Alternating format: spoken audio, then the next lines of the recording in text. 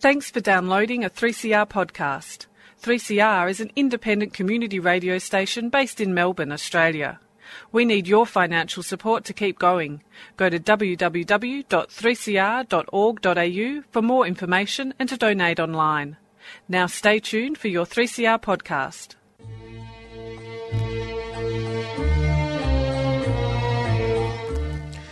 Sabah al-Khair, good morning dear listeners. You're listening to Radio 3CR on 855 AM in Palestine, remembered with Yusuf Ahmed al-Rimawi, Robert Martin and Nasser al-Mashni.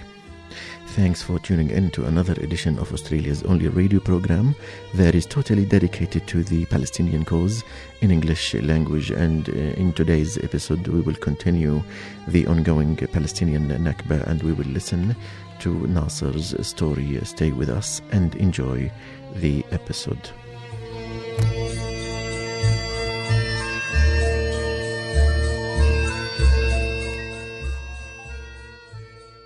And good morning. Good morning, Yusuf. Good morning, Nasser. Good morning, Nasser and Robert. Now, last week we covered the Nakba beginning in around 1897, and it's still going today, but we're going to start off at between 1947 and 1948. Something that doesn't get spoken about enough, and a lot of Israelis, I suppose, deny the fact that this happened. Well, that's right, Robert. 1897 was the beginning of the making of Nakba, and the peak of Nakba was in 1948. And yesterday, the Palestinian community in Melbourne commemorated the 69th anniversary of Nakba, and there was a strong swelling of community organisations, of young, old, Nakba generation, you know, my children, my mother. So a great representation of Australians of all backgrounds showing the solidarity with Palestine on the 69th commemoration of the ethnic cleansing. And also Australian supporters. A lot of, and Jewish supporters. And excitingly, what was great to see was the mass saltwater challenge that we undertook yesterday, and that's since been posted on various Facebook, so I'm sure well done everybody for that. And the context for that is in relation to the mass hunger strike of the Palestinian prisoners. It's now 26th day. 27th morning. 27th, yes, that's right. So in demand of humane treatment by the Israeli authorities. Demanding demanding rights that are given to everybody. So, you know, the right to make a phone call, the right for visitation, the right to education, to hospital care, to books. But that's right, but most importantly, to stop the medical negligence. Yeah. So as of 1948, the Palestinian society was in total shock. It was a shock. It was something that nobody expected to have seen. And why would you? Why would you? But again, to understand what went through the minds of the Palestinians who were in Palestine in 1948, you have to go back to the collection of stories and even novels and songs and the the collective memory of Palestinians. And you will see that it was a total shock, like a disaster happening overnight. Yeah. The fact that they have... And it took them maybe a good 2 years to realize that they are not going to go back and return. So they started... which is against international law. Absolutely. You have to have the right of return. Against UN Resolution 194. And it should be clear that, you know, Israel's admission into the United Nations was preconditioned on the fulfillment of 194. And 194 remains unfulfilled. Otherwise, I wouldn't be an Australian. Yusuf wouldn't have been born in Saudi Arabia, and he wouldn't be here. What does Israel say to that today? Well, today they're not held to account. They don't answer it.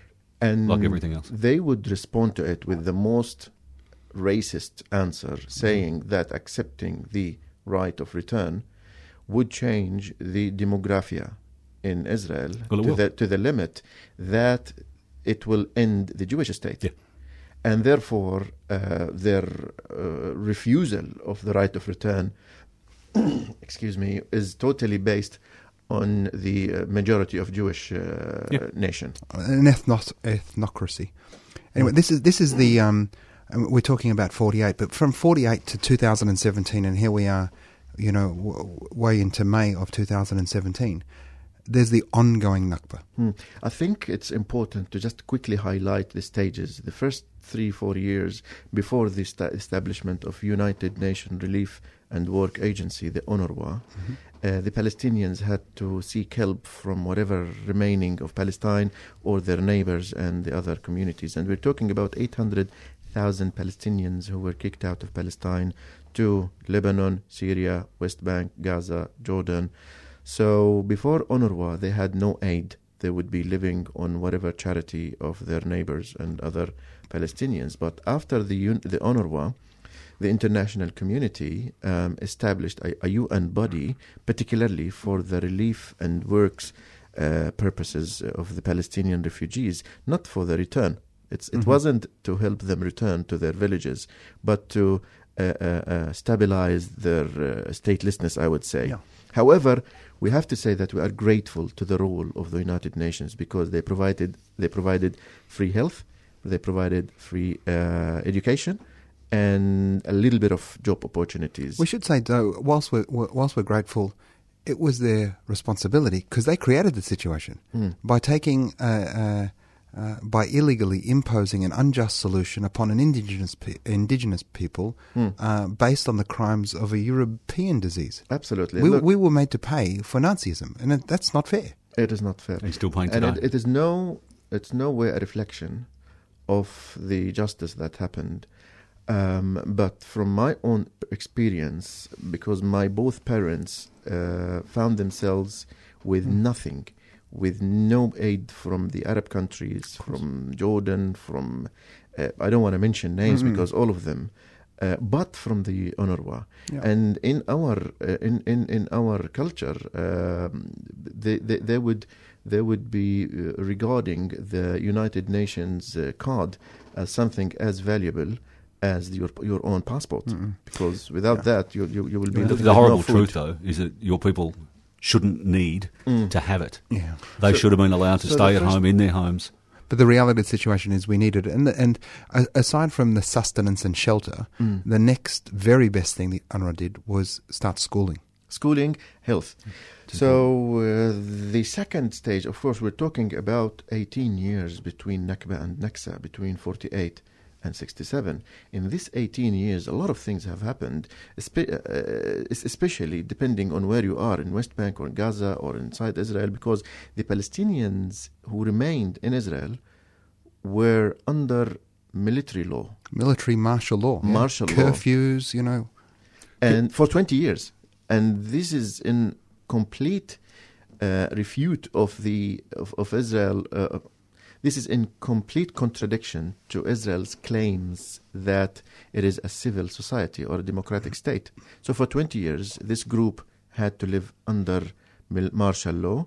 The other groups who were in refugees in West Bank and Gaza, of course, they started a new life, hoping that one day they will return to where they are from. But then came Naksa, which is the 1967. Can I just digress slightly? How did they use, what forces did they use to drive the people away? Because you read in some books, they fled, and I mean, it's regardless. I know a lot, and I'm just hoping that you might be able to tell me some of the blatant terrorism that was used to flee them. So we know that the terrorist Jewish paramilitary organizations, the Irgun, Stern, Haganah, used terrorist tactics, Robert, to drive the Palestinians out. The massacres at Deir Yassin, they would surround villages in the north, according to Plan Dalet, from the south, east and west, to force those Palestinian villages to Lebanon. And in if they would if they had designated for the village to go south, they would surround it in those other three sides. And so between poisoning wells, blowing up houses, killing the leaders of the village, spreading fear from massacres and allowing some survivors to rush north, south, east. Killing enough and leaving enough misery, but then letting enough survivors go to spread the terror. And this is how they were able to clean, ethnically clean Palestine of its Palestinians. Because I remember reading just a small section, and there were, I suppose, transcripts from the IDF or the Irgun, whoever they were at the time, saying that they had to kill a number of people who were actually coming back to collect their things, and it's blatant in writing there. And it's just... That's true, Robert, because thousands of Palestinians went back on foot from wherever they are to their homes. Some of them were killed, others were banned from or had no access to their properties. And the third group had to look for a third place, like, for example, what happened with Mahmoud Darwish, the Palestinian poet. He is from the village of Al-Shajara, but when he fled to Lebanon, and then the next year his father put him on his shoulders and came back to Palestine, they went to Al-Shajara, but it was also, I would say, Al-Birwe. My apologies, Al-Birwe village. But then they found that it was gone. So they went to Kufr Asad. Yeah. So then came the 1967 war, and it was, I would argue that the Naksa, or the 67 defeat, was more painful, because the hope that they made in the makeup, you are a refugee, but we're going to go back one day. We are going to go back maybe by resistance or by international community's intervention. There was hope. And again, I would encourage everybody who can go back to the archive of the Palestinian Society from 48 to 67 to read about the discourse, especially in Arabic. And as we speak, Nasser, today Ramallah convened the first conference for Arab writers in Ramallah, where novelists came from many Arab countries, and in an attempt to bring life to the pro-Palestine Arab solidarity. And they spoke about the literature in 48 and 67. And so what I say, that the hope that the Palestinians had for 18 years to return to Palestine or to liberate Palestine was crushed again on June 6, 1967. And that was, I would say, the real defeat that Palestinians conceded. And in 48, yes, they were defeated, but it was the Arabs. Again, the 67, it was the Arabs, but they actually they knew what was to come. I mean, visualized the defeat. Having lived 19 years of and having to flee again. Having to move again, absolutely.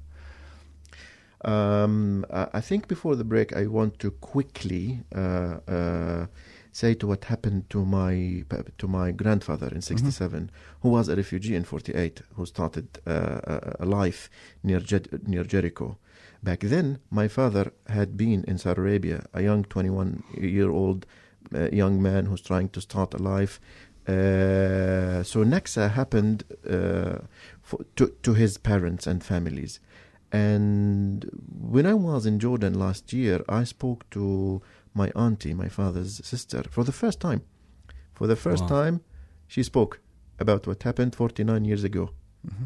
And she explained in about 45 minutes the 3 days that she was on foot from Jericho to Amman. She was 8 months pregnant, and she had two young kids with her, without her husband. All she had was her younger brother. And of course, when describing the 3 days of an 8-month pregnant woman, a 31-year-old woman, how to have, first of all, uncertainty. Because you want to go from Jerusalem. She wasn't in Jericho, so she was saying, "What do I do? Do I go to my parents in Jericho, or do I just go to Jordan, or do I go to our village in Beit Rima?" So they started Beit Rima route, and then the next day they knew that Ramallah fell, so they had to walk back again the same distance towards the Jerusalem-Jericho junction, and then they took on foot again. They went to Jericho. Luckily, she bet that her dad will wait for her, and her dad was waiting. That's beautiful. He was waiting, and I remember my grandfather, when he was walking, he would be putting his hands behind his back in anticipation. She described how my grandfather, Yusuf, I was named after him, actually she portrayed how he was waiting for her. And when she had arrived, everybody fled. Again, they went to the bridge, and Israel actually Bombed. the bridge. This unlike in 48 where they wanted the Palestinians out, this time they wanted to inflict more pain. They wanted to inflict more pain. But nevertheless, they made it to Jordan, and it's another journey now in Jordan. So the 67 defeat, I would say this is the defeat that the Palestinians visualized, and that still affects every Palestinian 50 years on. Well, one of the things, can I just speak to that, Yusuf? One of the realities of the 67 defeat, and you look at the revisionist Israeli historians, and you got Ilan Pappé, who is a wonderful human being, but you've also got Zionist thug apologists like Bernie Morris, and they talk about the 67 war as being a missed opportunity. The tanks were too quick. Our tanks got to the Jordan River and there were still Palestinians behind it. We didn't do what we were supposed to do, like what we did. Evacuate or driving. We should have gone slower. It should have taken us 4 or 5 weeks, and that would have enabled us to get rid of everybody. So in fact, the 67, the fact that they went so quickly, because if they had cleansed the West Bank and Gaza as they had Palestine proper, then our presence in our ancient homes would be even more minuscule. And in fact, they may have succeeded in destroying the identity of a Palestinian. But the fact that they were so successful but unsuccessful has been the greatest thorn in their side. Now they rule an apartheid state where 50% of the population doesn't get to vote. And that is exactly why occupation needs to end, because it's been 50 years and we're heading towards the 50th anniversary of the occupation of West Bank, and we don't need to list reasons why the occupation should end, but to say the least, the Nakba and Naksa and the long list of items on our suffering has to come to an end. Of course. It needs to be recognised as well as a fact that it did happen. And the Israelis need to start telling their children, how they were born. I mean, how Israel was born, out of butchery. Nasser, I believe you have a song. Well, most people don't know, Yusuf. Most people don't know just what a great supporter of Palestine our next artist is. Maybe don't say who it is then. We'll put the song on. Are we going to surprise them? We should surprise them, but I mean, our listeners will be really surprised. I am surprised already. He's a fantastic supporter of Palestine. So I can't wait for this, Yusuf. We are going to surprise you guys. This is fantastic. With our next artist, so stay tuned. And you're listening to Palestine, remembered on 855 AM. Thank you very much, ladies and gentlemen. You're really a fantastic audience. Okay. Wise men say only fools are sure. Oh, I guess falling in love with you.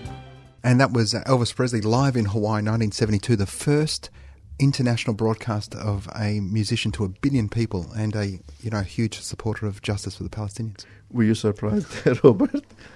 No, I'm a little bit surprised. Listen, anybody with that much love in their heart could not be but on the side of the Palestinians. Anyway, moving on to more. If you're on the side of justice, absolutely. Unequivocally, that's what you're going to do. And Elvis was all about the love. And, every week I learn something on this show, and that is something that I've learned. And Yusuf, I have learned. I'm still surprised. Yeah, no, fantastic. Thanks for that. Just on that, and next week we'll play a Michael Jackson song. Michael Jackson was also a very big supporter of the Palestinians. Looking forward to it. No, there's lyrics in a song. Yeah. We'll bring Moving on to what happened after 67. Yeah.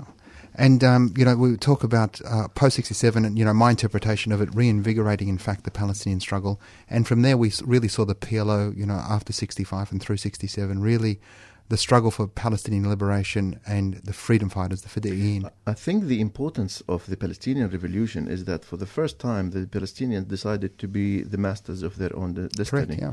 And they realized that relying on Arabs will lead to more failure. We don't want to be harsh on the Arab regimes or the Arabs who fought for Palestine, because I know that a lot of Egyptians, a lot of Syrians and Jordanians have died. Yeah.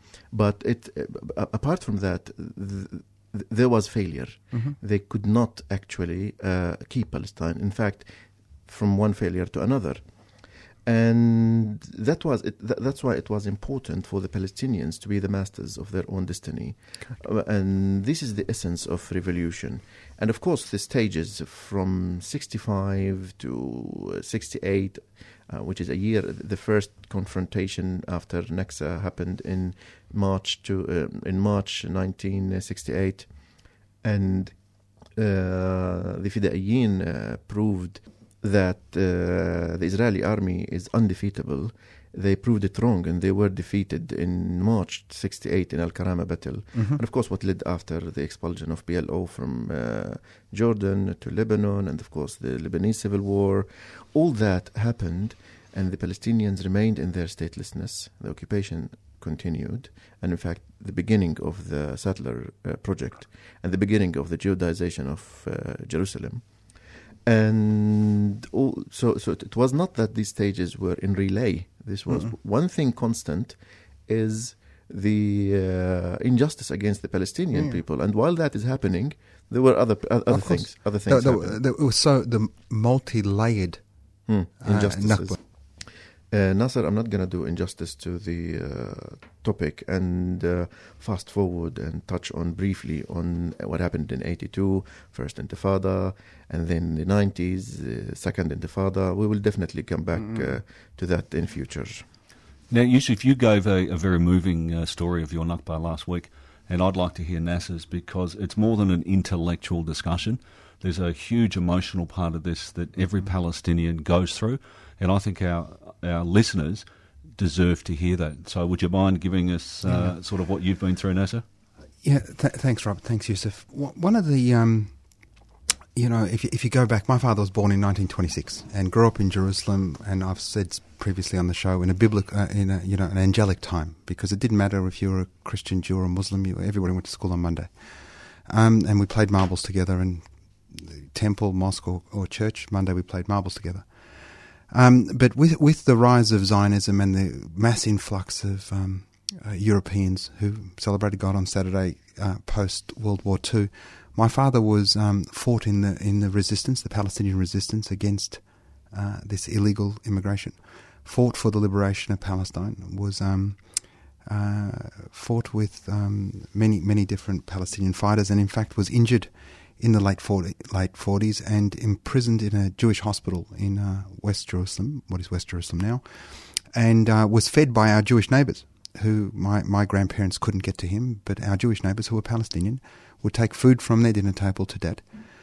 He escaped in 47 and in 48 fought, was caught by the Jordanians, and they took him into custody.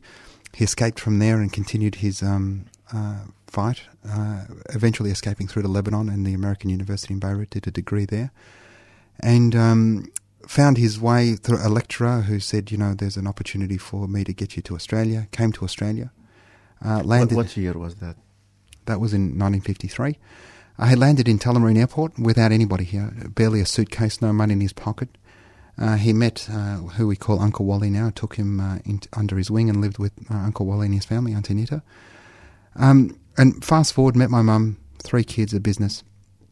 But aside from the pain of his struggle, and from 1948 till 1985, 38 years, his brothers didn't know he was alive. Oh. His mother and father passed without him knowing. That's horrible. Now, because of his work in the resistance, his work with the PLO, his work with in the 40s, he was always wary of announcing that he was alive for fear of what the retribution would be to his family. Yep.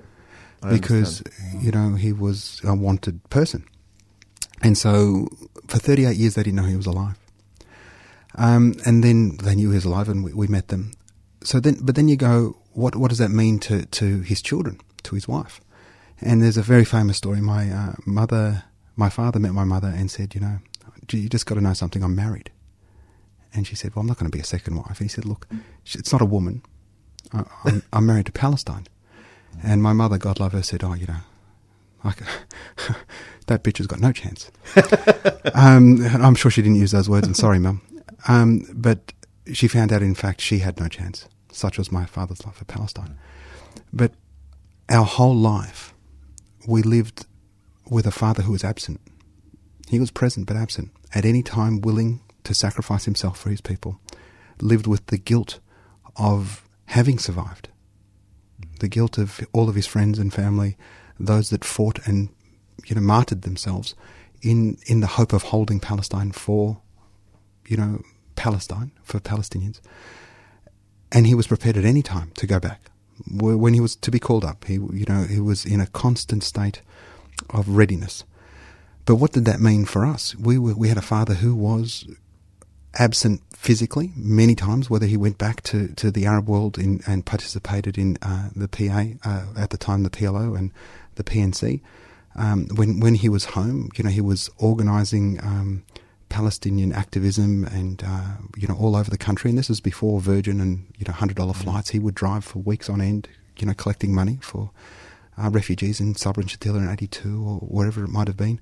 And this is also before the pro-Palestine sentiment. This is when every Australian believed in the movie The Exodus, when Paul Newman said there was this plucky little country, and these people have turned the soil green. But then, whether it be May 14 or 15, or whether it be June 6, or whether it be remembering Jamal Abdel Nasser's death, or whether it be Sabra and Shatila, Abu Jihad, just the pain, and the tears, So that pain comes to us, and we were fed that pain, and were never able to alleviate him. And sadly, all that being as it is, I'm so very thankful that he gave us a sense of who we are and our responsibility to our people, and that he died at peace. And I say he died at peace. He died at 81 years of age, and he saw his three sons educated, married, assimilated, participating fully in the wonderful world that is Australia. But he saw his grandkids, and he saw his grandkids in kafirs saying free Palestine. And he knew that our struggle didn't die with him. I give him the credit of translating the pain into something positive, into something that would last forever, would last with you, Nasser, with Kamal, with Muammar, and also would last with his grandkids. And so the pain, the negativity of pain didn't just stay negative, it was translated into something that fits in the aspirations of the Palestinians for freedom and independence. And one day it will happen, and it will be in memory of your father, of my grandfather, of those who passed away and didn't see that happen. It's so very sad, the stories that you hear like that. I mean, that's very moving. And I remember your father; he was a very strong man. But to hear that, and we will never have an understanding of what he saw, or what he went through, or that feeling of loss. And that's part of what makes me so sad with the industry that we're in, which is, trying to free Palestine, is that these voices aren't heard enough. I mean, the true stories of what's happened.